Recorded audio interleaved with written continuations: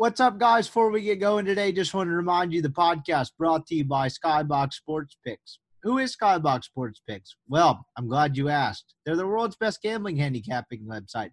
They're the inventors of the Skybox Matrix Interval, an advanced modeling mechanism that has helped propel Skybox to the top of the sports handicapping industry. I wouldn't BS you guys on this one. Skybox knows what they're doing. There's a lot of posers out there in the handicapping world. You know, the Twitter guy that's anonymous that claims he's gone 19-2 in his last 21 plays or something stupid like that. That's not what Skybox is. You pay them and they deliver results. It's really that simple. I hope you cashed in on their British Open picks. They're killing it on NASCAR right now. You need to go test these guys out, particularly as we get into football season. If football is what kind of butters your bread, I would encourage you to try these guys out for a month. Maybe you hit some baseball, maybe a little bit of NASCAR beforehand. I don't know, whatever tickles your fancy. Go test these guys out before football season if you don't want to take my word for it. I promise you they're going to lead you to profit. I would tell you to go ahead and buy the full year pass because it's going to pay itself back and then some. But if not, and you need a kind of a little bit of a week-by-week or month-by-month thing, they have week-long all sports, week-long sports-centric, month-long all sports, month-long sports-centric, whatever really fits your price range. I promise you they're going to have a package that fits your budget price range, whatever you want to call it. But these guys are legitimate. Please don't just go wander off in the wilderness kind of going off your own knowledge, because I promise you, you're going to end up with a text from your bookie at Monday morning at 8 a.m. And no one wants that. If you go with Skybox, you'll actually get to text the bookie and be like, hey, pay up, pal, because Skybox just wrecked you. So check them out, skyboxsportspick.com. I promise you I wouldn't steer you guys the wrong way. They're the best in the industry, and you will benefit from it. So something to keep in mind as we get toward football season. Podcast also brought to you by LB's University Avenue across from Kroger. Had Greg on for a grill corner last week. May get him on in the next week or so as we kind of navigate through the end of this little dead period here. But check him out. Y'all know the drill. Been a long-time sponsor of any sort of podcast. I was about to say the Rippy Wrights podcast, but any sort of podcast I've done. Really appreciate Greg's friendship, his business as well. Oxford is so lucky to have LBs like you. Have no idea. If you haven't gone in there, which I know most of you listening to the podcast definitely have, you need to go check it out. If you're a subscriber to the Rippy Wrights newsletter, you get a 16-ounce prime strip for $15 right now and a pack of sausage for $5. So if you subscribe, rippywrights.substack.com, you get a newsletter 3 to 5 times a week from yours truly, and also discounted meats. I would say the latter is better than the former, but if you want to say the opposite, that would be nice. But anyway, absolutely the best place in Mississippi to get meat. Lane Train special, Keith Carter special, all kinds of seafood, sausages. Don't go waste your time at Kroger. Greg is going to take care of you. He's got barbecue sauces, all kinds of stuff there. Greg is going to actually meet your needs and do it with better quality, I promise you, than any other place you go. Check him out, LB's University Avenue across from Kroger. Today on the podcast, we have Mark Harris. He's the associate editor at Bro Bible, which is a millennial sports and lifestyle website. I believe they're headquartered in New York. I got to know Mark just honestly the most millennial thing ever through social media. He's big into golf. He does very good golf writing. I've enjoyed reading his golf writing, particularly over the last year and a half. And so I had him on to talk British Open, Ryder Cup, Colin Morikawa, Bryson DeChambeau, a lot of different golf stuff from what I thought was a pretty cool Open Championship, despite the course not being the greatest and maybe the final round lacking some drama. But we kind of talked about a lot of different stuff from that standpoint.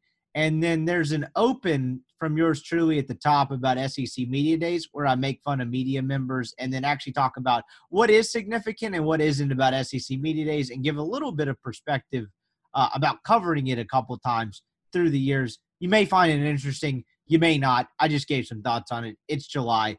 But let's go. Rippy Writes with Brian Scott Rippy. Transcripts can be obtained by drinking a fifth of bourbon, ramming your head through some drywall, and then writing down every thought you have. What's up? Happy Monday night, Tuesday, whenever you're listening to this. I am Brian Scott Rippy. Thank you for tuning in to another edition of the Rippy Writes podcast. On the other end of the line is no one yet. We're going to get to Mark Harris in a minute. Mark is an associate editor at Bro Bible, as I mentioned at the top. We'll get into some golf, some British Open stuff, Ryder Cup. It's that time of year. Still deadish season, But we do have the unofficial start of SEC football this week, and that is the kickoff party that is SEC Media Days. And that is what today's Open is about, before we get to Mark Harris, is SEC Media Days. The impact it actually has, what it's meant for, and I covered it a couple times, so I don't know. Maybe I'll just give some insight that's either interesting or completely uninteresting, and you could skip through because it's the dead middle of summer. I don't know, but I'm just going to give you some thoughts that I have on the event that is SEC Media Days, because it seems like every media person has some sort of opinion on this event, and it kind of varies greatly depending on who you talk to and who you ask. I think like the trendy thing over the last half decade or so is to talk about how much you hate going to SEC Media Days and how much you hate covering it. And I think I fall somewhere in between the middle, between that and, the old Big J columnist that's been at whatever local newspaper he's been at for 35 years, putting out the column that he's covered every single one of them. Shout out Ron Higgins, who wrote a banger of a column 2 years ago that had no other purpose than to explicitly state that he had covered every SEC Media Days, as if that is some sort of accomplishment. The headline should have been, "I'm a fossil." Anyway, that was probably a little mean, a little savage, but you get what I'm saying. There's a lot of real estate in between the two camps of the people that either loathe it actually or act like they love going to the event, or the people that it's almost like a social status thing to knock another notch on the old belt of how many SEC Media Days they covered, as if anyone cares at all. I kind of fell somewhere in the middle. I now working, doing this part-time and working as a grease salesman, I wouldn't say I necessarily miss. It was not the worst thing to cover, but I also don't miss being there, I think would be the best way to describe it. I thought it was a cool thing, particularly working in radio, because we would go and set up for all 3-4 days, however many days it is, I can't even really remember, instead of just going for the day that Ole Miss was there, or for my cohort, Brian Haydad's case, the day that State was there, we'd be there all 4 days. And so I got to see people and friends within the industry that I don't really get to see that often. And then you get a lot of people in the same place, which was kind of nice. And, you go out afterward and you drink and everyone has a good time. But that's not really what I'm here to talk about. I'm not trying to give you like the inside baseball access point of covering SEC Media Days as if that is some sort of cool feat. That is some rarity that everyone should strive to do, because it's not. I mean, you pretty much sit in a hotel room for 4 days and go into this freezing cold ballroom, and then you have a bunch of people ask terrible questions to these football coaches that don't want to be there, these players that maybe don't necessarily not want to be there. They get to kind of dress up, look cool. They're there's a lot of TV stuff. It's a TV made event, but in terms of answering like print and online media questions, it's pretty worthless. No one says anything noteworthy, and so for that reason, it seems like kind of a waste of time. But again, it's good for TV. It's a TV event. It's kind of the unofficial start of SEC football season, and it celebrates, the year to come, and it gives the guys further exposure. You could argue whether they need that or not, but, I suppose the event does more good than it does, bad or just kind of cringeworthy type of thing. I think, honestly, the thing that makes it cringeworthy is the terrible questions and the collective egos you get when you get that many Big J journalists in a room, because, being a Gannett columnist comes with a very, very serious badge. I think you have to take a sworn oath, if I'm not mistaken. I don't know. I will have to ask Dan Wolkin about that because I have not been officially sworn into the Big J Society. But you basically get to walk around there, or required to walk around there, like you own the place, and that you're also too good for it at the same time, which is a hell of a line to straddle. I'm kind of rambling, but, whatever. I'm just saying that it does serve a purpose. It's probably just not serving the people who often make the event somewhat insufferable, if that makes any sense. But my media side swipes aside, let's talk about Ole Miss. And I know by the time a lot of people listen to this will probably be outdated in the sense that Ole Miss will have probably already gone to the podium, because I am recording this on a Monday night, which normally the Monday pod drops much earlier, but I wanted to get Mark Harris on and talk some golf. I think we had a really good conversation, and just the way the scheduling worked out, Monday was the best way to do it. Anyway, so this is probably going to be outdated, but I don't think it matters.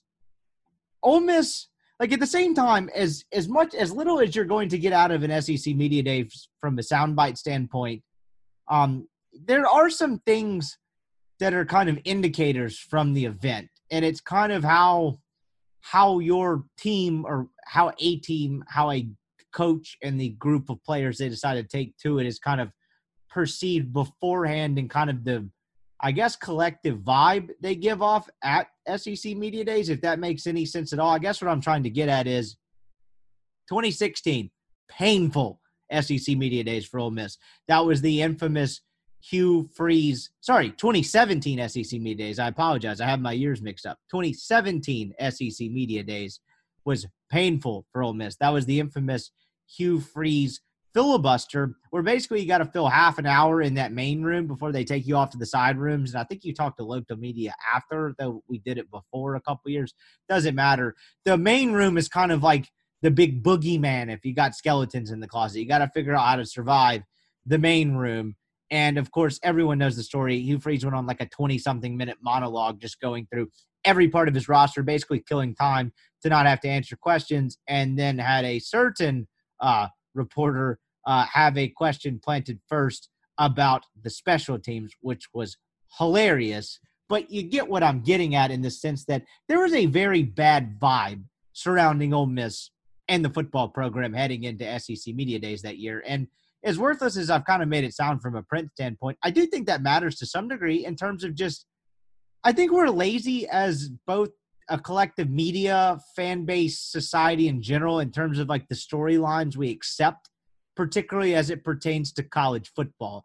Kind of the first thing that comes to mind was, the 4 years in a row was Tennessee going to challenge for the SEC East under Butch Jones. And it's actually, no, they just suck. They're not good. Like, you can talk that into existence if you want to, but, one national guy writes a column about it, and it all of a sudden becomes a storyline for 3 years. So, like, perception matters, even if the perception is not necessarily accurate. And I would say in Ole Miss's case that year was accurate. It was kind of a shit show around Oxford.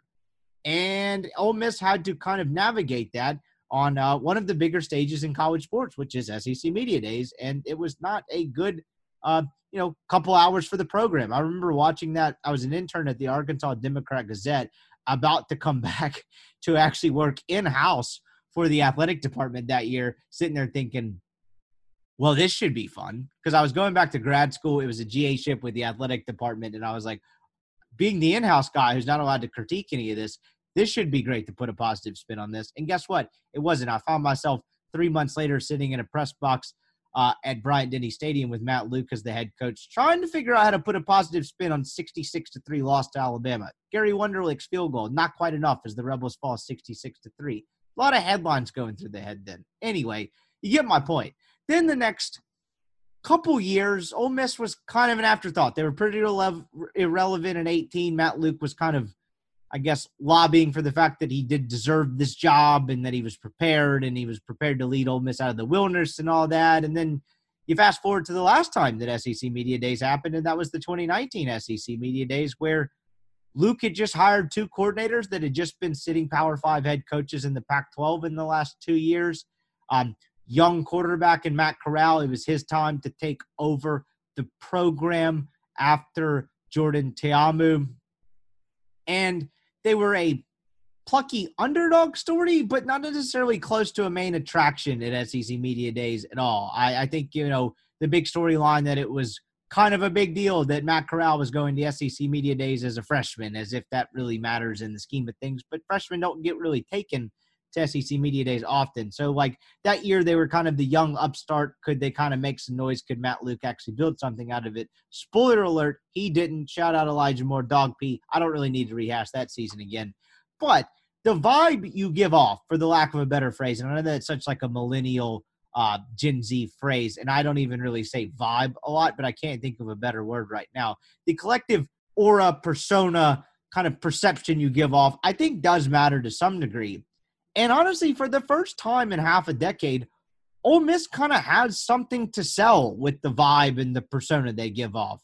They went 5-5 last year, and probably in a normal football season, you could make an argument they'd have had a puncher's chance at going 7-4. They won the Outback Bowl. I know it wasn't a normal season, but they returned pretty much everything on offense outside of receiver, and they were an exciting offense. Matt Corral returns at quarterback. Of course, Ole Miss is bringing Matt Corral and Jalen Jones with them, along with Lane Kiffin. And so for the first time in half a decade, Ole Miss kind of has something to, I don't know if sell is the right word, because they're not just sort of going over there to sell the program, but there's something, they can kind of ride the buzz train. There's going to be all kinds of national columns written about Matt Corral and the continuity that eluded him early in his career. And is he ready to take the next step and become a Heisman contender? And can Lane, take Ole Miss, up to the next step to maybe an 8-9 win team next year and really set the table to actually compete in the SEC West in year 3? Whether you believe that to be true or not remains to be seen. But I promise you, these are the things that are going to be written about Lane Kiffin and Matt Corral from a football perspective. And then you have Jalen Jones, which is kind of hilarious. And I doubt anyone does this sort of digging at SEC Media Days because, like I mentioned, we are all kind of lazy. It's a big stage. You don't really get any intimate access. Jalen Jones played in every single game with one start in the 2016 football season when Reverend Hugh Freeze was the head coach and Chad Kelly was the quarterback. That's right. The 2016, he played in the game in Orlando where Ole Miss was up 28-6 against Florida State. You thought you might have a national title contender on your hands. And then all of a sudden that team went 5-7 and was struggling with Georgia Southern in the second half with Taylor Polk playing linebacker. Jalen Jones played on that team. That man is old. 6-year senior old. And I find that aspect of it fascinating. I'll be curious if anyone writes that story. I'm not necessarily Jalen Jones has a whole lot, I say profound to say, that makes me sound like I'm shortchanging Jalen Jones. The storyline for Ole Miss this year, like this week at SEC Media Days, is not going to be their defense, although I think it is absolutely the overarching storyline coming into the year. But Matt Corral and Lane Kiffin will kind of be the selling point at SEC Media Days. And I think that is important, that there is a positive vibe around the Ole Miss football program. And there's been that internally in the past. There was a little bit of a positive buzz, whether you people want to admit it or not, whether you're a Matt Luke hater or were in the Matt Luke camp or fell somewhere in between. There was some positive energy around the program at SEC Media Days in 2019. It was a different kind. It was, hey, he's hired 2 big boy coordinators in Mike McIntyre and Rich Rodriguez. He's got a kid that's got a hell of a lot of arm talent at quarterback and a really young football team. And they just come out of the NCAA investigation. The postseason ban was over. There was a positive-ish vibe. The problem was they didn't have the talent to actually kind of follow up on that in terms of it being on the field. This is a different kind of vibe. Ole Miss has kind of the spark offensively, the talent offensively, and you would think maybe a little bit of an improved defense to kind of make some waves in the SEC this year. You go down Ole Miss's schedule, there's really only one guaranteed loss. I do think Alabama and Tuscaloosa will beat them. If you don't believe that, sorry, I don't really know what to tell you. But outside of that, you can make a case for every game. I'm not predicting Ole Miss to go 11-1, but there's a case to be made for 11 games on the schedule they could win. Again, don't think it's going to happen. And so that's kind of a different air to be in. That's kind of a rarefied air for this Ole Miss program who's really been through it really since 2014 on, because as good as a year as 2015 ended up being, the NCAA cloud began to darken over them. And so I do think that's an important thing from that standpoint, to where Ole Miss is going to be, like, they share the day with Kentucky, Georgia, and Tennessee, if I'm not mistaken, on Tuesday. And as most of you are listening to this is either happening as we speak or has already happened. There's an argument to be made that Ole Miss is the most compelling storyline of the day. Of course, you'll get the same questions with Kirby Smart about whether he's ready to beat Alabama and take a step and actually win a national championship at Georgia. And all the lazy storylines, the same people that don't actually watch nearly as much college football as I think they would like you to believe are going to ask and formulate heading into the season. But outside of that, you could make an argument Ole Miss is the most compelling storyline of the second day of SEC Media Days. And I think it's been quite a while since that's been the case. And does it really matter in the long run? No, because in September, no one's going to remember what anyone said at SEC Media Days. But this is kind of a PR deal, particularly from a TV perspective, for your program. And, the more you have to sell, the more kind of positive goodwill, positive vibes, as I keep saying, whatever you want to call it, you're going to generate from this event that was made for TV, and you'll have a bunch of written stuff to kind of supplement it. Ole Miss has as much to sell as anyone in the Southeastern Conference right now. Alabama's going to be Alabama, and I think that storyline is almost stale at this point. Who else is selling something more exciting than Ole Miss? Texas A&M, maybe? They did go 11-1 last year. That's probably a pretty good candidate. Not Auburn. There's the excitement of a first-year head coach, kind of the same deal with Tennessee, but I don't think anyone expects them to be any good. Sam Pittman had a pretty good year last year, but really Sam Pittman had a pretty good October, and it was pretty pedestrian after that. And Arkansas, well, I think they have kind of fared better through the first 12, 15 months of the Sam Pittman era than most people probably expected. I don't think the bar is the same as Ole Miss in year 2 under Lane Kiffin it is for Sam Pittman in Arkansas.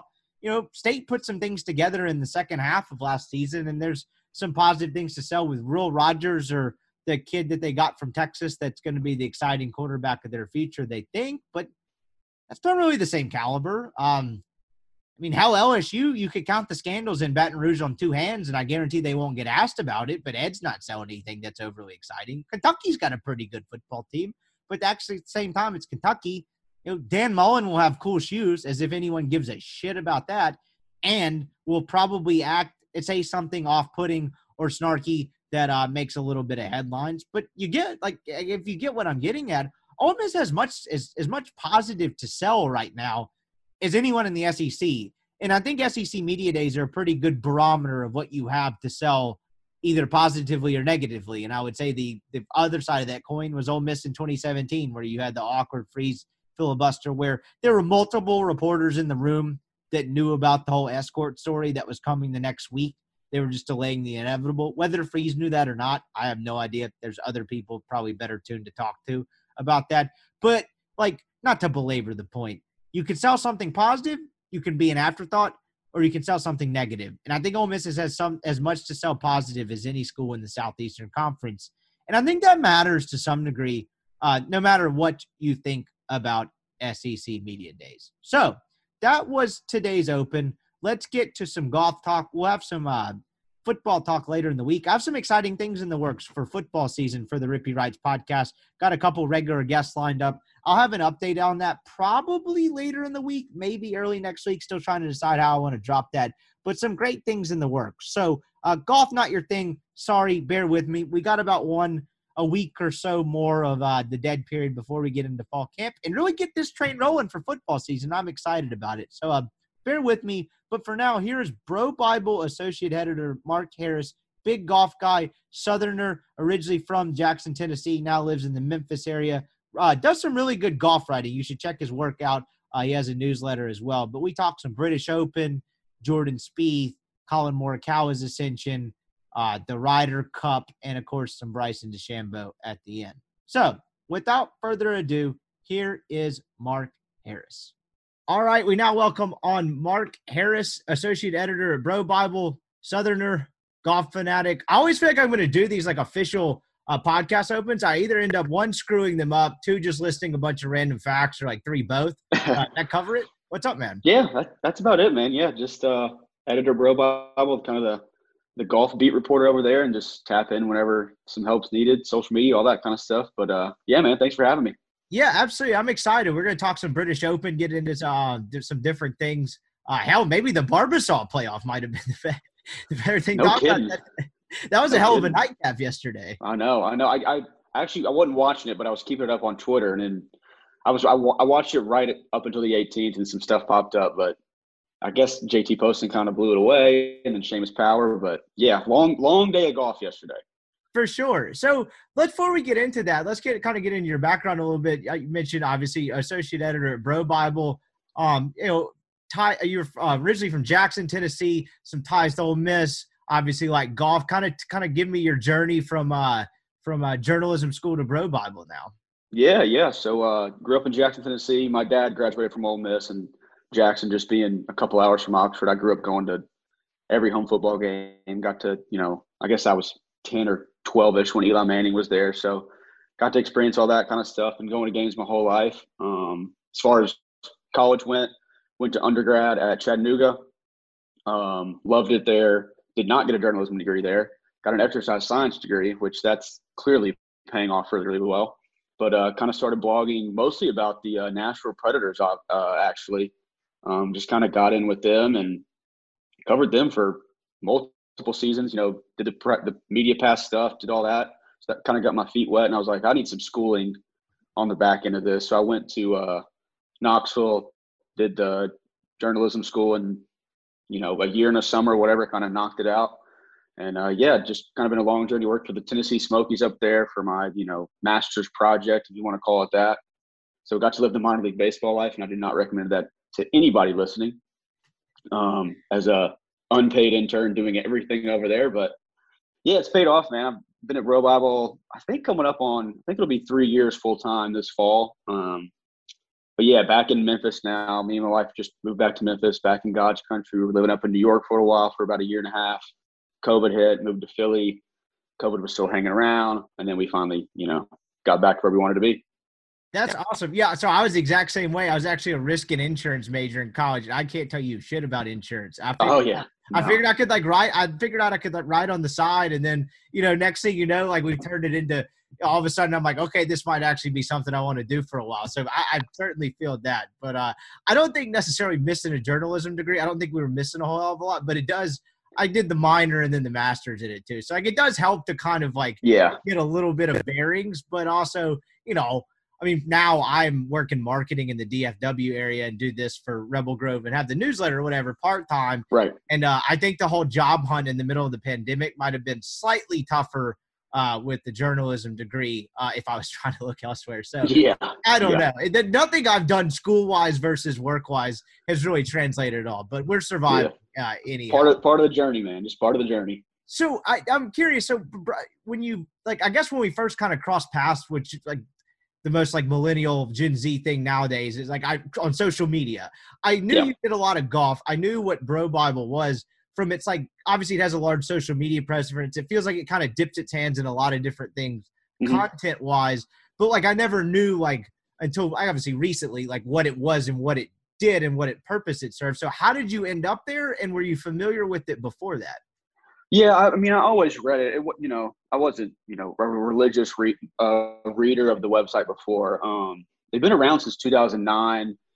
They were independent for a while. Then they worked with, they were under kind of that Uproxx umbrella for a little while when they, had the offices in New York and that kind of stuff. And I guess the middle 2010s-ish, 2015 era was, they were kind of mostly focused on just kind of pop culture and gear stuff. So they were, big gear. And we do a lot of gear stuff now still, It's a men's lifestyle and sports website. So we like you said, we dip our hands in a lot of different stuff, which I think is good. We have a team all over the country and stuff, and got people on the West Coast, out East, Nashville, here in Memphis, a couple guys in Florida. But it's just how I got into it. Just how it goes, putting out feelers, getting lucky. I did kind of some not independent, but as a freelancer for a few months. And they were looking to hire a guy full time. I was like, I'll take it. I was working, a regular desk 9-to-5 job in Nashville, then New York, just in the music royalty kind of business deal, just looking at data and spreadsheets all day. And I was like, sure, yeah, I'll do this for full time for sure. That was, like I said, it's part of the journey. You got to kind of pay your dues to get there, and it all fell into place. For sure. Was there ever a part of you, when you got up there, obviously you're moving to New York to go work up there full time. I'll never forget, when I was still in school at the time, and I've kind of I guess done the opposite since and gotten back out. But I remember getting my first full-time gig, which was actually a radio job, and I had absolutely zero radio experience. Yep. So that was nice. But I remember walking in the first day, I was like, how the hell did I end up here? How's it happening right now? What was that kind of making that transition to New York? Yeah, people ask me that, I'll be on the golf course and they'll be like, oh, what do you do for a living? And I'm like, oh, I'm an editor and social media guy, and I write about golf and all this kind of stuff at Bro Bible. And obviously, 9 out of 10 guys around our age know what Bro Bible is. But how the hell did you get there? And I was like, man, I don't know. It'll take me 2 holes to tell you how I got there. It's just, but it's been great, man. You just keep grinding. That's all I keep telling people. You just keep grinding and get it there. But the transition was good full time. You're like, I can't believe I can do this for a living and that kind of stuff. So no complaints over here. How'd your interest in golf spark? Is it one of those things where you just kind of played it your whole life? I was kind of the same way. It's kind of funny looking at it nowadays. So I have this So like in the newsletter, I'm just basically overly obnoxious about the 5 kind of Mississippi guys that are up Yeah. in pro golf now. And like, so most of them are around my age. And so like, they went on to like actually be good at the sport or whatever. And I just kind of, slap dicked around and played till the senior high school. But where did your interest in golf kind of spawn? Have you always played it? You're left-handed too, right? If I remember that. Random fact. Yeah, I'm a lefty. Yep. I'm a lefty. Just grew up playing it. My dad and uncle and his dad were big golfers. Basically grew up across the street from Jackson Country Club in Jackson, Tennessee. My brother's a big-time golfer. He played at Memphis. He's the assistant professional at Memphis Country Club now. Oh, awesome. So got that kind of stuff. He's also left-handed, so I get all his hand-me-down stuff, which is nice. But just grew up around the sport. Played it my entire life. I was soccer and golf, and then once sophomore year of high school came around, I was like, I'm done playing soccer. Let's focus on some golf. Yeah, absolutely. So kind of like transitioning to just what we just witnessed over the last 4 days over across the pond. Obviously, Colin Morikawa wins the Open Championship. Sorry, we'll get into that in a second.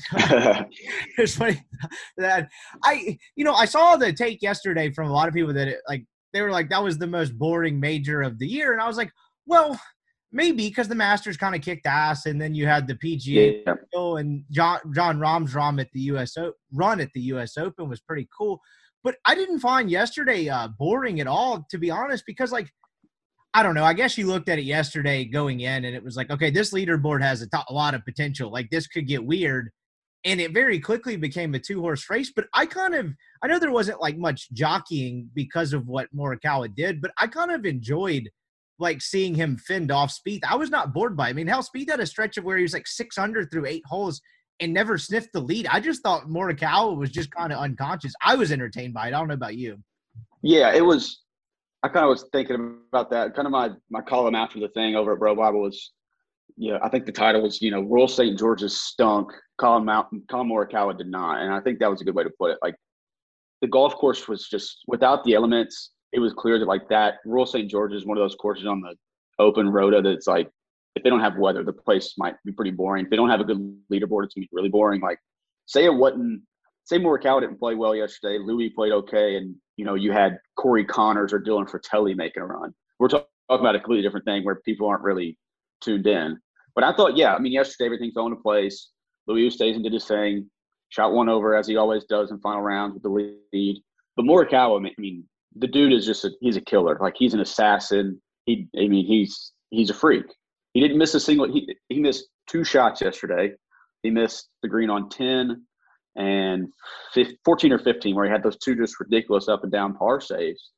But like that guy at 24 years old, he's mature beyond belief. I actually got to interview him a couple months or right after the PGA, after he won the PGA Championship, and I was like, dude, are you sure? Back then he was only 23, I think, when he won that. I was like, man, are you sure? Like, he's so professional and just a good dude. And his game plan is so good. His caddy and his relationship are so good. He's just a killer. And that was incredible to watch. And he had Spieth and Rahm, a couple holes ahead, putting it on. Rahm shot 4 under yesterday. If the putter was remotely hot, I think 63 was in play. So all the names were there. So it worked out okay, but it could have not. Oh, absolutely. And yeah, that's cool. You got to interview Morikawa. These dudes are also put together nowadays to where like, I'm 26 and that's 2 years ago for me. And I'm like, I could not talk in front of that many people. I mean, hell, I guess I do in a different sense. I'm definitely not that put together, I guess would be the best way about it. But one of the things I wrote about this morning in the newsletter was like, so we've kind of gotten past this phase of, right after like, it's almost felt like golf didn't want to accept it. Like Tiger was gone at least for a while. And so the next guy that won a couple majors before he really turned, late 20s, early 30s, you kind of wanted to dub the next guy. And, whether it was Rory or Spieth or a couple in between. And of course, life happens, golf happens, whatever. And I think we've gone past that. But hell, if there was ever a guy to put that absurd title on, is it not the guy that's won 25% of the majors he played? I mean, I guess his personality is a little unassuming, so maybe he's not talked about in the same light. But this run he's on, Kyle Porter, I think, had this yesterday. His first 50 PGA Tour events, he's won 5 of them and 2 are majors. Like this guy's been around for 25 months. This is absurd. Yeah, I was watching Golf Channel before we hopped on, and Ryan Lavner, who's kind of their stats guy and a writer over there, he had this stat, and I wrote it down. It said, in 7 full field events since Morikawa turned pro, because he only turned pro 2 years ago. He's been in, this is, talking about his putting, kind of the putting is kind of the only thing that holds him back, so to speak. But in the 7 full field events he's played since he turned pro, he's been inside the top 20 in putting 7 times. That's resulted in 5 wins and 2 playoff losses. So, like, if his putting is, above average in a full field event, odds are the cat's going to win. And then I don't know if you saw the stat earlier in the week where it was his ball striking, the strokes gained approach is so much better than everybody else's. He's number 1, Paul Casey's number 2, but the difference between 1 and 2 there is the same difference between Paul Casey and the guy ranked 55th in that category. He's picking up almost 6 shots a tournament just with his iron play. He's the best ball striker since Tiger Woods. If he keeps this up, it's going to be, and like I said, the putter is remotely warm. It's a, top 5, top 10 finish every time he tees it up. That's I didn't know either one of those stats, but I wish I had, because that was kind of the same thing I wrote without absolute any data to back it up, which is I'm perfectly fine with that. But I was like, this guy ever gets hot with the putter, he's almost kind of unstoppable. But you're exactly right. Everyone, as I kind of outlined, in the day and age of everyone wanting to compare something to what Tiger was, and now we've kind of accepted that that's probably never happening again. The fields are stronger, everyone, deeper, better, whatever. But if you really want to compare something, you really haven't seen ball striking like this. The guy never misses the center of the club face. It's kind of absurd, and you're exactly right. You're dead on. If he does get remotely hot with the putter, it's kind of over with. And so I'm always hesitant to be well, let's this guy's going to be a force. He's going to get 6 majors in the next 8 years or something like that. Because, things happen, guys go in and out. But this is not a fluke. He's not on some insane run. This is kind of what he does every week. And yes, the putter can hold him back sometimes, but I don't know if there's ever been a point in the last 2 years in his short career where he's just kind of lost it swing wise. It doesn't seem to happen to him, which is right. Kind of a scary proposition. So I don't even know what my question was, but I just find it incredible to watch, because if you're actually trying to turn back the clock and kind of compare something to that mid 2000s Tiger era, his ball striking is actually the only thing you could probably do it to. Right. And like you said, you kind of said that golf can be kind of fluky. I mean, look at Phil won a major, 2 months ago at Kiowa, and he was dead last after Thursday. I think he shot 80 or 81 on Thursday. Golf is weird. And then even Morikawa with his ball striking, he went to Scotland and played in the Scottish Open the week before. He literally came out and said, I can't hit my irons off this turf. I can't get through the ball. He's relatively shallow with the swing. He hits that cut on every single shot most of the time. And he switched irons 7 through 9 this week, just, 2 days before the tournament starts. And he goes out there and shoots 15 under after saying, I literally can't hit off this grass. So he's different. His hands are so good. His swing is so good. Tempo is unbelievable. But yeah, it just comes down to the putter, as it does for a lot of guys. I think you could say the same thing about Jon Rahm, Justin Thomas. Jordan Spieth's kind of the opposite. If he keeps it in play off the tee, he's he's a freak too. If he keeps it on the planet up with the driver, which he did this week, I think that's worth talking about too, because we got to wait 9 months till the next major, unfortunately. But Augusta's looking pretty sweet for Spieth if he can keep it together. Yeah, no kidding. And so kind of I guess last thing on Morikawa, one, he's going to be an absolute pain in the ass when it comes to the Ryder Cup, and it's going to be absolutely incredible to watch. And I think there may be a little bit of enemy potential here, because he's a great guy, right? He took the first 90 seconds to 2 minutes of his kind of whatever you want to call it, an acceptance speech to shout out the low amateur or whatever. But then he cost it the British Open, and then completely butchers the champion golfer of the year. I think he called it champion winner of the year. And I know it was completely unintentional, but on golf Twitter, there were so many Euros that were so pissed off about that. He's probably got a little bit of maybe a little bit of annoying American potential, but I loved it. I thought that shit was hilarious because he didn't even do it on purpose, and he could not have cared. That was so funny to me. So I'm looking forward to the Ryder Cup for a lot of reasons, but that guy has the potential to kind of your legacy is mostly defined on what you do in major championships, but you can kind of become like a little cult hero. Hell, Patrick Reed was once likable because of the Ryder Cup at one time. Patrick Reed and Ian Poulter. Ian Poulter was the same way. Yes, that can change your likability. So he's got a little bit of a chance here to become a cult hero. He goes like 4-1 or some shit throughout the week. Like, he's got a shot to like really kind of get on the radar in terms of likability. Not that he's not likable. He's just not very boisterous or outgoing. Right. Yeah, I go back and forth with the Ryder Cup. Like, obviously, I'm pulling for the Americans. I think the European team could be really, really nasty. But yeah, Morikawa is obviously a lot to make it, and then the captain's picks is what's going to define it. I don't think Morikawa is going to struggle there. He's not going to struggle on any golf course. But yeah, you make a good point. Like, he could, as a not highly marketable guy, if he goes up there and wins 3 or 4 matches and just murders. Yeah, hell, if he goes up against Poulter or Tyrrell Hatton and it goes back and forth kind of deal. Yeah, it could be pretty special. Yeah, absolutely. And so before we get to I'll get to the golf course in a second, but you mentioned Spieth. Obviously, that is definitely worth talking about, and you nailed it. Where if he keeps his driver in the map, and I think he did it beyond that. He was kind of final round. He was striping it, and so he played absolutely. And he said this in his post round presser. He's like, I played well enough to win today, which he absolutely did. Morikawa was just absolutely unflappable. It's good to see him hitting the driver that well again. He seems like in golf, fickle game, things can change, but he seems almost like a lock to win another major in 2022. And like, should that happen, it'll be kind of wild that he went a half decade without winning one. But like, to me, this is the best he's looked since 2016, 17-ish. And it's good to see. Sure. It's almost kind of crazy to think that he spent really 2 of those years in almost complete irrelevancy. And you talk about the biggest stages. Yeah. I mean, he was listening to the Golf Channel again before they were saying that he was ranked like 212th on tour in driving last year alone. I mean, you're not going to win a golf tournament going 212th off the tee on the PGA Tour, having to hit driver in a lot of holes. But I mean, it was his Saturday that they kind of kept him out of it. He bogeyed 17 and 18 on Saturday in pretty good positions off the tee. He makes par on those two holes. He's in the playoff with Morikawa yesterday, which would have been an all-timer of a playoff between those two guys. But yeah, it's going to be interesting to just kind of him keeping his head on straight. And he's always been good at the Open. Like, he loves that kind of golf course where you have to hit shots.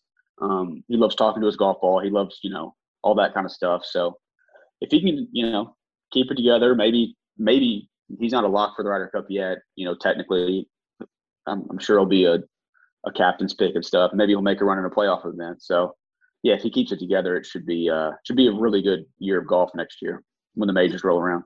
He's getting a captain's pick, I would think. Yeah. Unless he just kind of really goes off the rails this last month and a half, but I'm not even sure that would do a whole lot. All he's got to do is continue to kind of play decent. I think he's definitely getting a captain's pick. But that was just good to see because he's a likable guy. He's fun to watch. And, when he's consistently at the top at majors, obviously it has a lot of draw, and he kind of, he spared a lot of boring leaderboards in the past, right? Like, there's a couple of those Masters, even where he didn't win them, where he's in the mix, to where there's actually some other guys around him are not that interesting. So he's kind of spared us from some boring Sundays in the past. So it was good having him back. You mentioned your story a minute ago. I read it. It was very good. I agreed. I thought that was a great way to put it. Royal St. George's it's not a bad golf course, but like you mentioned, it doesn't really have much other defense other than the elements and the wind, which is true to some degree of most all of those links places. But I think you're right in the sense that like Royal St. George's is probably the extreme. And then you couple that with like the softness of it. And then at the same time, it's like soft, but then all of a sudden you get some weird bounce where you think a guy's hit a pretty good shot and then it kicks him into the rough or whatever, where it almost seems fair. Like, I didn't hate the course, but it was a very, very solid 5 out of 10. And I think you made one in there too. Can you remember one hole from that place? I can't remember. No, the only thing you can remember is I don't even know what number it was. It was either 15 or 16, the par 3, the lengthy par 3 or whatever. That that was a fine hole, but there was just not like even Paul Azinger, who was on the call yesterday. He was talking about how he just kept on bringing up the bunkers and the bunkers and the bunkers. And everybody on Twitter was like, dude, I haven't seen a person hit it in a bunker off the tee in 4 days. We don't need to talk about the bunkers because the wind's blowing 4 miles an hour. These guys are too good. They're going to avoid the bunkers. You're either going to blow it off the map and hit it in the rough. They're not going to hit that little bunker that's just off the fairway kind of deal. But that's the defense, which you could argue that, over there, I think you got to have the warm temperatures, which they had, but you got to have the wind to really crisp that place out. And it just wasn't happening. I don't think the wind got over 15 miles an hour any day. So it just kind of turns into, the players don't have to hit those cool stinger shots or get those roll out in the fairway. Like I wrote about in the thing, like Morikawa got some roll out on his driver yesterday, but some guys would hit, irons off of tees, but you'd think, a little low bullet run out 50 to 60 yards like a racetrack, like you see at the old course or something when it's baked out. They're getting 2 yards a roll. And it's like, are we playing at TPC Southwind or are we playing it over in England? So it was, I don't know, just not a memorable, not the best on the road by far, not even close.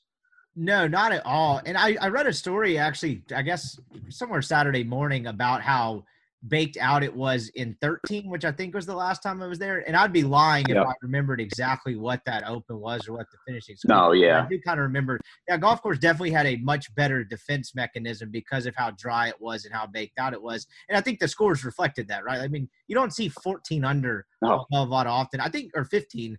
And then I think Heath had the lowest runner-up score of all time in an Open championship. So, like, I couldn't agree more on that. But I think it'll kick back around next year because, right, you go back to St. Andrews for the 150th Open championship or whatever. So that'll be pretty cool.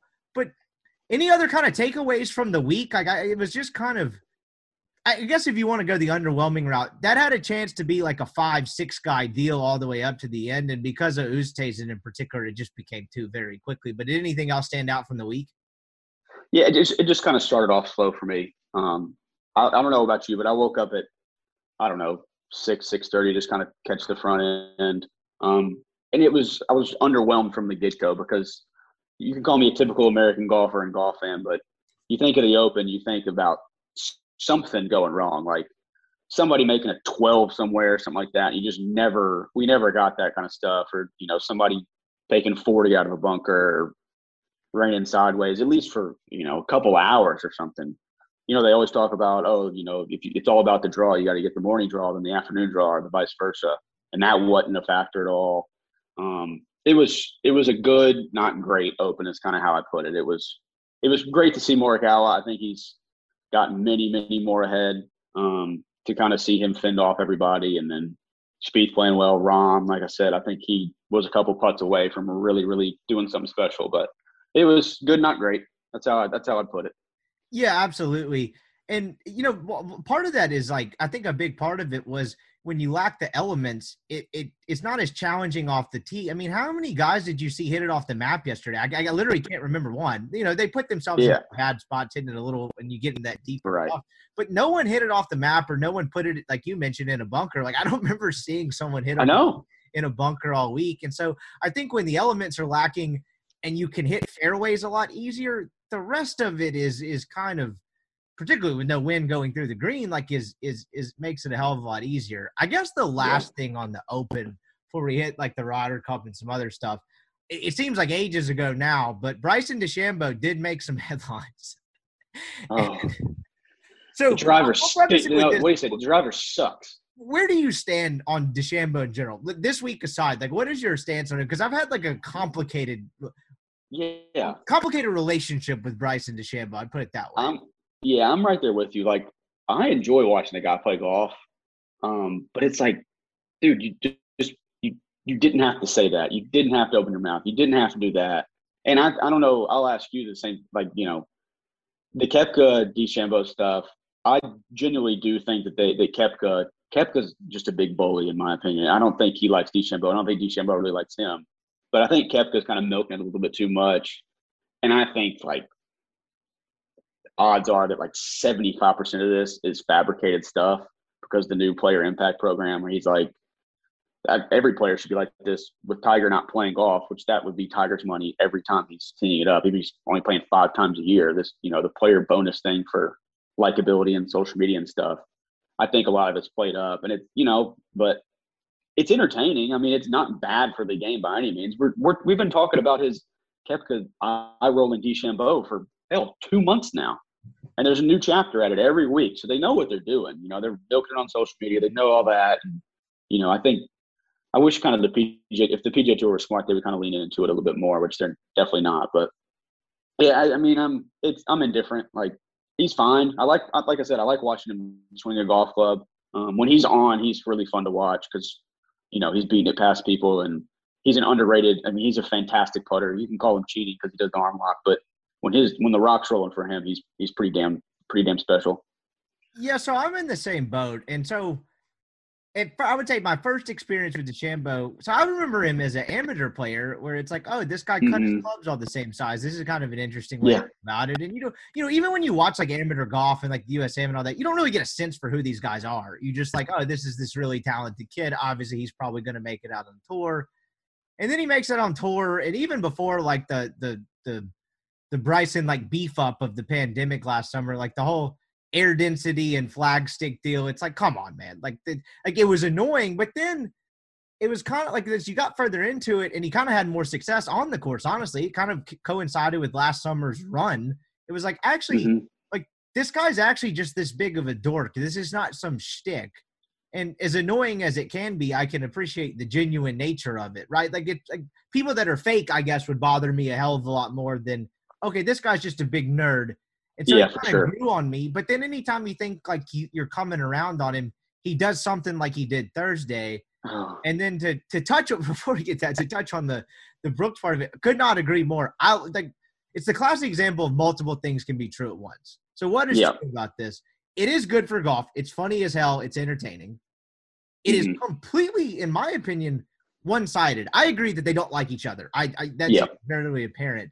But like, Brooks has seemed way more calculated about it, where really the only thing Bryson has done was do the little wave at where I forget what I know. That was at the Open. Yeah, the U.S. Open. Yeah, so at the U.S. Open, and that just was clearly spur of the moment. He's walking to wherever he's going, and he sees Koepka and just does it to where Koepka has this planned out. I mean, Bryson had a public breakup with his caddy like 3 weeks ago, and within an hour, Koepka had posted a caddy appreciation post. It's completely one-sided. It's completely bullying.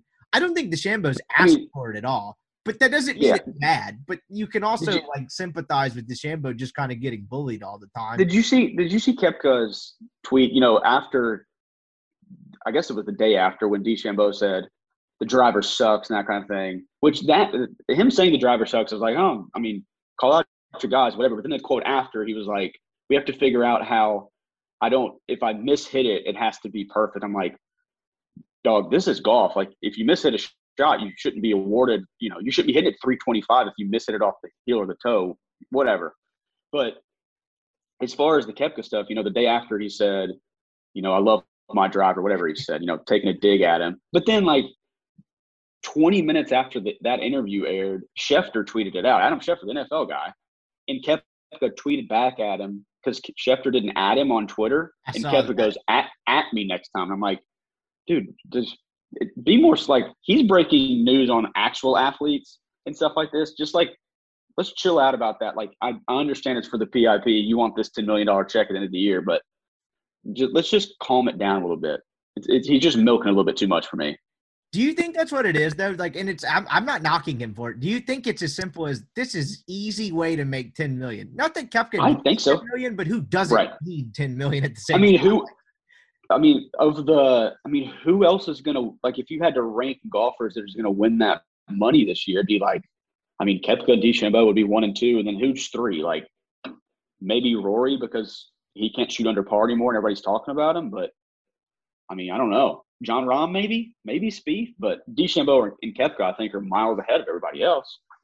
Yeah, and, like, seriously, like, in terms of, like – guys in the headlines for likability, it's like that, those guys, and then like a 50-year-old Phil, like no one else. Right. Yeah. Out. Yeah. Like, it's kind of crazy. And so, yeah, I think you're right. It's completely one-sided. And, you know, it's honestly kind of a power move if you think about it, with Koepka just being like, I'm about to shove this nerd into a locker and net me $10 million. Like, I mean, I don't necessarily knock him for it, but it also is completely one-sided. So getting to Thursday, I thought it was important you brought up the second part of that quote, because I wrote about this on Friday after it happened. And like, I was like, I fully like this is gonna sound like I'm a Bryson apologist, which like I'm well documented not to be, but I'm very aware of how this is gonna sound.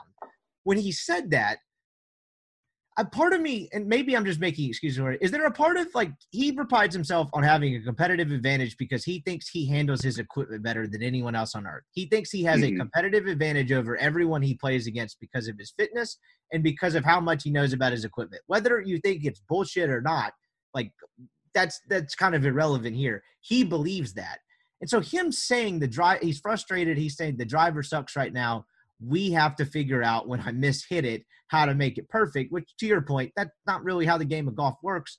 Right. I wonder if in his mind, even though it came out the wrong way, he's like almost putting blame on himself when he says we need to do that because he takes so much pride in making everything perfect. I just wonder if it came out like different than he intended. But the problem is he comes off as such a combination of like dorky and douchey. He's not getting the benefit of the doubt.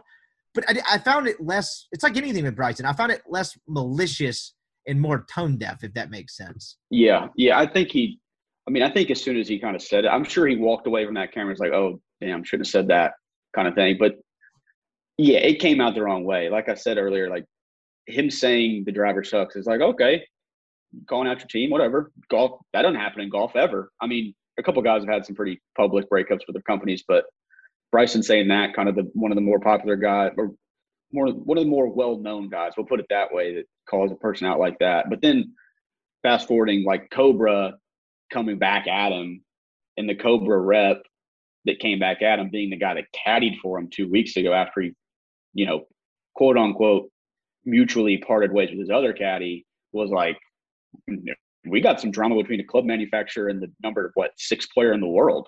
So let's get at it here. Yeah, you're exactly. That's what made the story was the club manufacturer coming at him and essentially calling him a baby. Like, I mean, there's another B word you could use in there, but like, it's essentially what happened. I mean, like I've never seen is that the first time a club rep's ever been interviewed in a story in that light? Like, obviously, like club manufacturers, like particularly those guys that handle the tour guys, like, get quoted in some things, but in terms of like a dramatic, like kind of scathing headline like that, that's got to be the first time a club rep has made headlines in that sense. It was so wild to me, and it happened so fast. Like so fast. Like, and maybe it was just, I think it was the golf that was it golf.com or Golf Digest. I couldn't remember who it was. I think it was Golf Week actually that got that. Okay, so maybe it was just the guy having the intuition to reach out. Maybe they knew each other. But to me, and this is just me putting my tinfoil hat on, it happened so fast. I almost wonder if that rep was like, let me get the closest reporter on the phone. I'm about to respond, because the quote came out within an hour. Within an hour for sure. Hell, it might have been a half hour. But yeah, I think that was definitely the first time that I remember somebody doing that. But I mean, the funniest part of it was like that guy caddied for him a couple weeks ago. And I mean, he clearly to feel pretty comfortable about position at Cobra to come out and just dig at your number one player on staff. I haven't seen where he's been fired by Cobra yet, so I guess he is okay on that front. But it was pretty wild to read that. I mean, over the past few months with Koepka and DeChambeau, and now the Cobra at the end of the game, like golf hadn't seen that ever, and not in my lifetime, and I'm sure they didn't happen, back in the day. So it's been fun. It's been good. I mean, it's been fun for me to write about and stuff. I've kind of stayed on top of that beat because it's, like I said, it's pretty unique stuff. And exactly what you just said, whether you like or dislike DeChambeau, it is fun for the game. And we spent all these years trying to dub Patrick Reed. And I was in this camp too. I say people. I was in the camp too. The early Patrick Reed stuff, I was like, you know what? I don't necessarily like this guy, but he's kind of like the villain. Like golf kind of like having a villain would be fun. And he's that, but it turned out he's just kind of a cheating asshole. Like he's not actually the villain you deserve. I think it's Bryson. He just acts more so like Jimmy Neutron instead of what you would picture a villain being. But like he kind of is that. Like he's actually the one we deserve, because like you mentioned, you don't have to like it, but it's entertaining and it's harmless. To where I don't think you could describe Patrick Reed as harmless in terms of like golf and all that. Yeah, I mean, and another question is like, when are we going to get Koepka and Bryson paired together? They haven't played together since all this happened. It's like, I knew the RNA wasn't going to do it. I really, really thought that the USGA was going to do it at the U.S. Open because, I mean, I don't know. Maybe we'll get it in a playoff event this year, or I mean, it's not going to happen at the Ryder Cup. There's going to be a lot of stories out of that. They're really going to milk it there too, especially if the USA just getting their ass kicked. Like, oh, there's drama in the clubhouse with Koepka and DeChambeau, that kind of stuff, which will be interesting and fun to watch again. But yeah, we need to get them paired together to see what how that would go. The other at the Open, I think it was Thursday or Friday after the round, or DeChambeau had finished, Koepka was about to go out. They were side by side on the range, which I think DeChambeau was there and Koepka came up next to him and hit balls, but nobody was smacking each other with 9-irons or anything like that. Nothing exciting happened.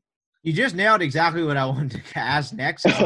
He got that quote. Like, Koepka had that quote of, I can put up with anyone for 4 days, and that's kind of what leads you to believe that some of this is for show. But that doesn't make it any less entertaining. But right. What you just said. What was it? I can't remember which Ryder Cup it was. It was the one. It was two losses ago, I believe, where Tom Watson pissed a lot of people off. Where he was the captain and like he didn't handle the Saturday. They were getting their ass kicked. He didn't handle the Saturday night kind of like speech or whatever before. Right. What does happen if they're getting their asses kicked and DeChambeau's like feeling his Wheaties and decides to start saying something and Koepka's basically just, can someone shut this guy up? Like I just like if it doesn't go well. And DeChambeau kind of tries to be the alpha, which maybe he won't be because, you can kind of be like the jock guy without necessarily being an alpha, which I think might be the perfect way to describe him. But just say he does do that or vice versa. How the hell does that go? I know. And, they asked him about it before the week, both players, like if they would get paired together. And Koepka was like very quickly said, oh, I can spend 4 days, like you said, together, but we ain't playing together. Like that's not happening. And then Bryson flipped it and he was like, oh, I'd love it. I think it'd be fun. I think you make, a great team. So we've kind of talked about it. Like you have the kind of the two dynamics. Like Koepka's kind of being a bully. DeChambeau's kind of he's there, he's got other stuff to worry about. He's worried about making sure his driver faces the hottest thing on the planet and calling out his rep. But yeah, at the Ryder Cup, it could be, I don't know if I'm rooting for it because I think if it happens, the USA's getting their ass kicked, which I already think is probably going to happen anyway, especially on that golf course, depending on how they set it up. But yeah, it should be, I don't know how they'll handle it. But like I said, we've never seen anything like this before, so along for the ride. Last thing on this before we get to the Ryder Cup, this is probably a terrible time to unleash this take, but there's never a bad time for a takesman to cock his gun and fire. Has the Bryson Brooks beef somehow made Bryson a little more likable. And that doesn't necessarily mean that Brooks has to be less likable because that's the camp I'm on. The way Bryson's handled it, because it's gotten to the point where it's so one-sided that it's clearly Koepka bullying him, but Bryson just kind of brushing it off. Maybe that doesn't sit well with some people and he doesn't fire back often enough. But to me, that's made Bryson a little more likable to me where he takes everything so seriously. And this is the one thing he hasn't taken as seriously, if that makes sense. Right. Yeah. Like, I think fans in like both camps have probably latched onto their guy a little bit more. Like if you were a Bryson ride or die, you're probably, big team Bryson now. But you see that on social media a little bit where, guys will call out each other. And then if you're team Koepka, you're really team Koepka. But like Koepka, I don't know, a couple weeks ago, or not Koepka, Bryson released like a 55-minute YouTube video talking to some trainer and stuff like that. Or he'll post a picture on TikTok or Instagram stories where he's lifting up his shirt like he's a 19-year-old TikTok star in LA showing off his six-pack. It's like, dude, if you just play it a little subtle and pick your spots here a little bit better, it'd be a little bit more even-sided here. And he doesn't have, like, friends. Like, his social media makes it worse. Like, you had the spring break crew back in the day, and, like, it was probably a little much, but it was funny because it was like these guys are clearly a lot drunker off camera and they're having a great time in their early 20s. Everyone can relate to that.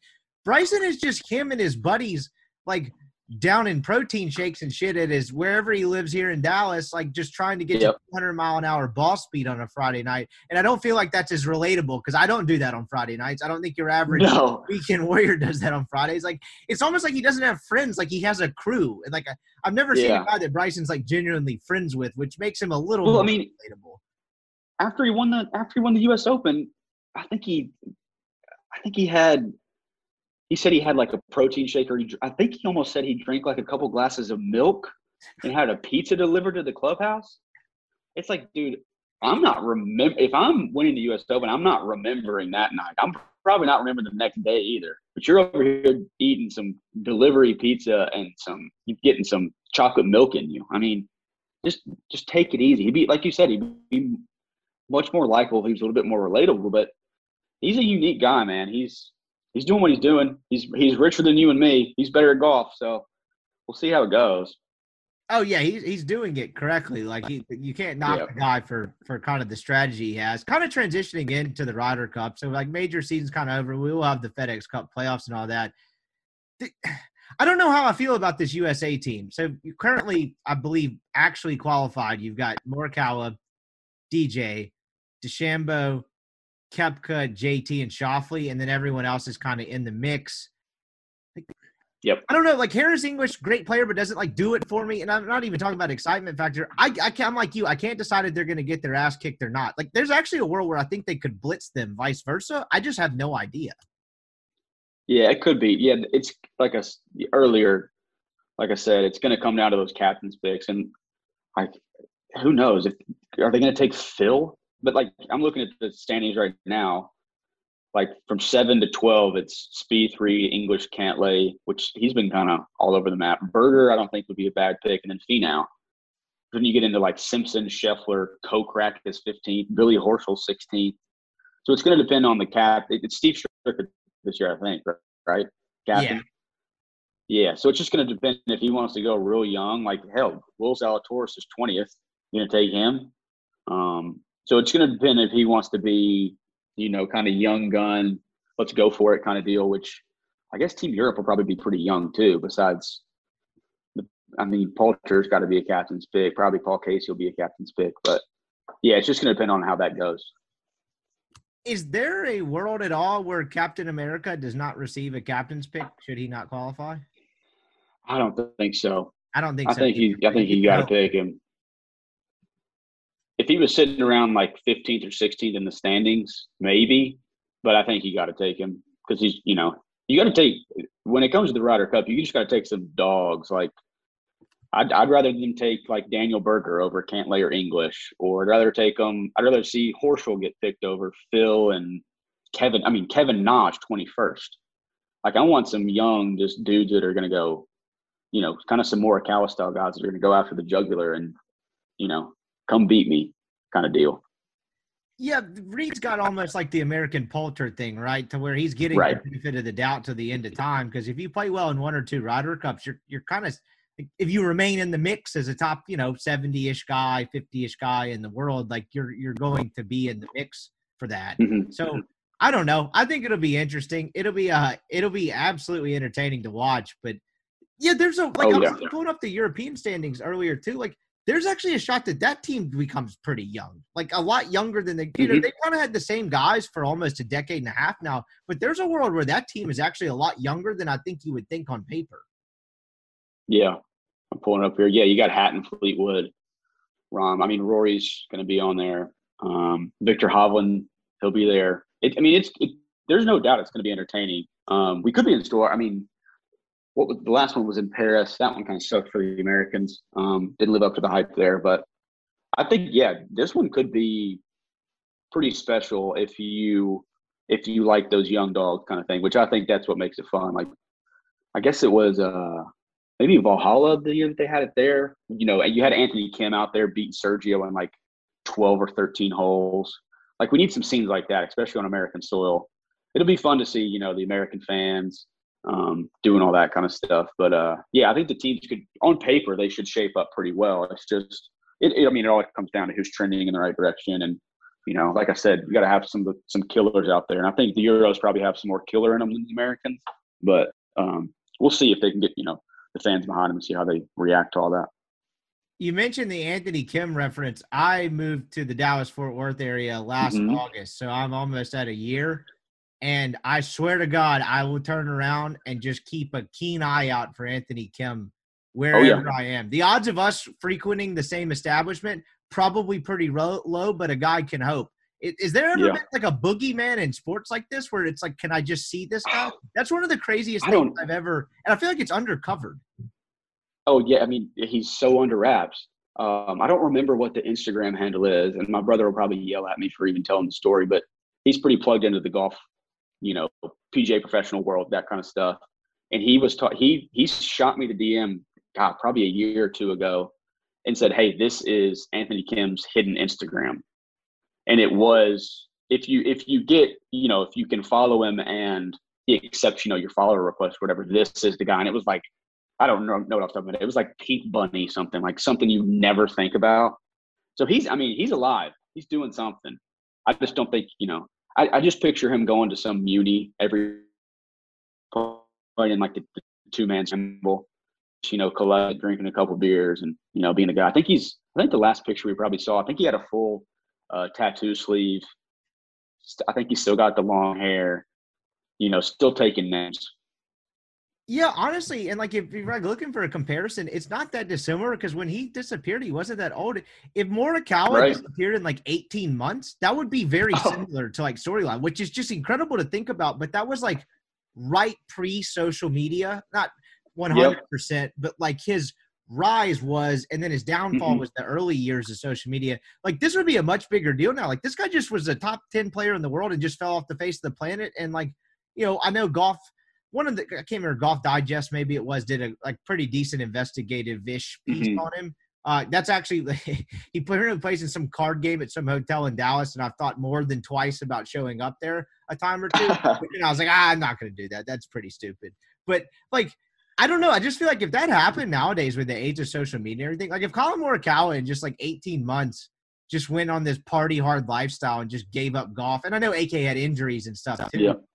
That would be a wild story, and then he was just able to disappear without a trace. Yeah, it's crazy. Yeah, like you said, but perfectly. Like maybe a year later, 2 years later, like it would be a much, much bigger deal. And even you don't even have to put Morikawa in that equation. You could take like I don't know any top 75 player in the world, and he just falls off the map. Like say a guy's won a few times on tour, and he just completely removes himself. And I mean, he's living in the shadows, man. And it's. You hear the stories about like, he has the insurance policy. So he gets X amount of money with the insurance. But if he tried to come back and play golf with the insurance is millions of dollars.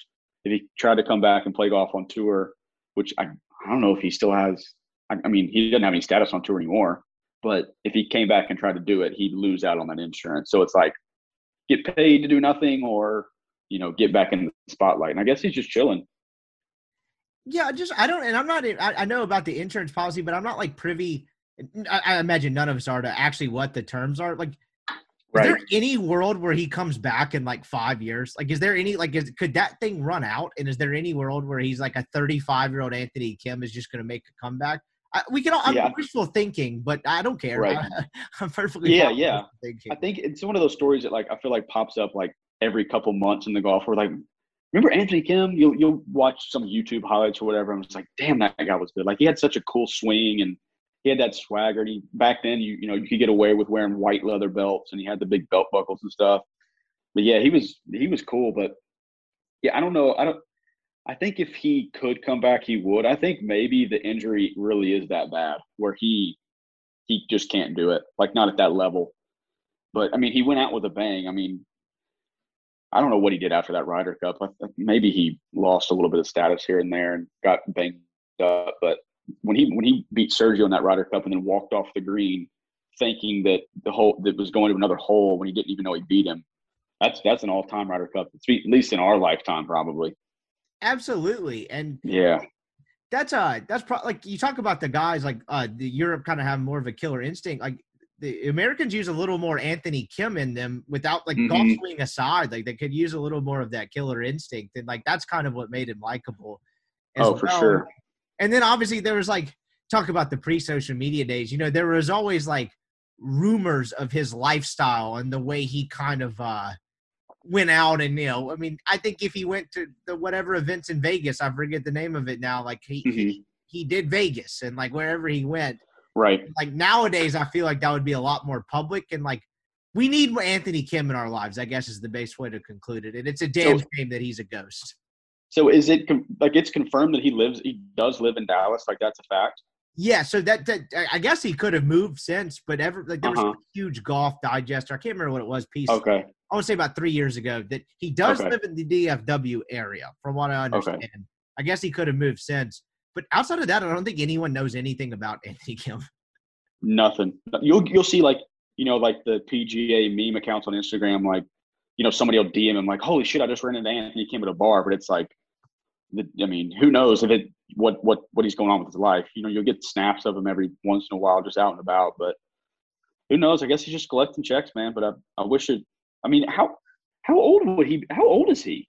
I'm about to look this up in live action. We'll get IT on this. This is great podcasting, but I'm gonna look. Let's see. I'm gonna guess he'd be like 33, maybe 34. He would be. Wow, actually, this is slightly older than I thought. He is 36. Oh, okay. Just turned 36. I would have guessed right where you're at. Yeah. Honestly, now that I know he's almost 40, that kind of depresses me. I would have rather it if Wikipedia was like age unknown. That would be like perfect. That'd be great. That'd be great. You just type it in and it just says "who" with a question mark. Who the hell is that? Early 30s, maybe, like something like that. Yeah. Nobody knows. All right, so dude, I appreciate the time. Last thing I have for you before I let you get out of here, I've gotten into, ever since I started like writing and doing this newsletter, I've like almost gotten more like in tune and like following Korn Ferry and some of these lower tours a little bit, almost more than the PGA Tour every week. And I know you follow it pretty closely too. Do you have a guy or a couple candidates for guys that we don't know who they are now, but we will in a year? Do you have one? I put you on the spot. No prep for this, but do you have one? I don't think I do. I mean, not really. I keep up with the same guys you do, really. Like, I'll keep up with Thornberry, local Memphis kids, Grant Hirschman. I'm sure you know his name. Yeah. I was a senior in high school playing golf. He was in 8th grade. He won 5 straight state championships, 8th grade to senior year. And I forget what school he went to here in Memphis, but I was a senior. They came to our home course to play the regionals to go to state. Yeah. I played with him, and he beats me by 11 as an 8th grader on my home golf course. It's like, well, that's a tough one to swallow. This kid, I think I shot 79 or 80, and I was like, well, lost to this 8th grader by 11 today on my home golf course. But I think he's probably got a bright future. But yeah, I need to start keeping up more with the Korn Ferry guys. But I keep up with the local Memphis and Thorn. I know Thornberry's had a pretty good year. I know I think he missed the cut this past week, but hopefully he stays within that top 25. And then being a Chattanooga guy, Stephen Yeager, who I think he leads the money list over there on the Korn Ferry. He was at Chattanooga 2 or 3 years before I got there. He's from Germany, and he's a flat out, he's a baller too, man. He can get real hot with it. No doubt. Dude, I appreciate the time. This was a ton of fun. Before we get out of here, so you've got Bro Bible, obviously. You've got a golf newsletter. Plug away. This is your plugging moment. Yeah. Just check me out on Twitter. It's at it is Mark Harris. But yeah, head over to brobible.com. You'll see kind of the author tab there, and we do a lot of good golf stuff. I've really stayed on top of it. Built a little bit of a following over there with getting people to read the golf content and having fun. It's laid back, good place to read some stuff. All the stuff's good, and then the newsletter. I try to stay on top of it as much as I can. Try to get it out twice a week, and buytheflagstick.com is my other kind of golf side hustle kind of thing where I just kind of have some fun over there too. But yeah, it is Mark Harris on Twitter is the best way to keep up with me, and look forward to seeing you guys. I will second that. I've always enjoyed reading the golf content, dude, and all the other stuff y'all do over there. Yeah, man. I appreciate the time, and we'll do this again soon. I appreciate it, man. Thanks, dude. Really appreciate it. That's our show. I hope you guys enjoyed that. We've got some nice football content coming down the pipe later in the week, so be sure to stay tuned. Have a safe and happy start to your work week.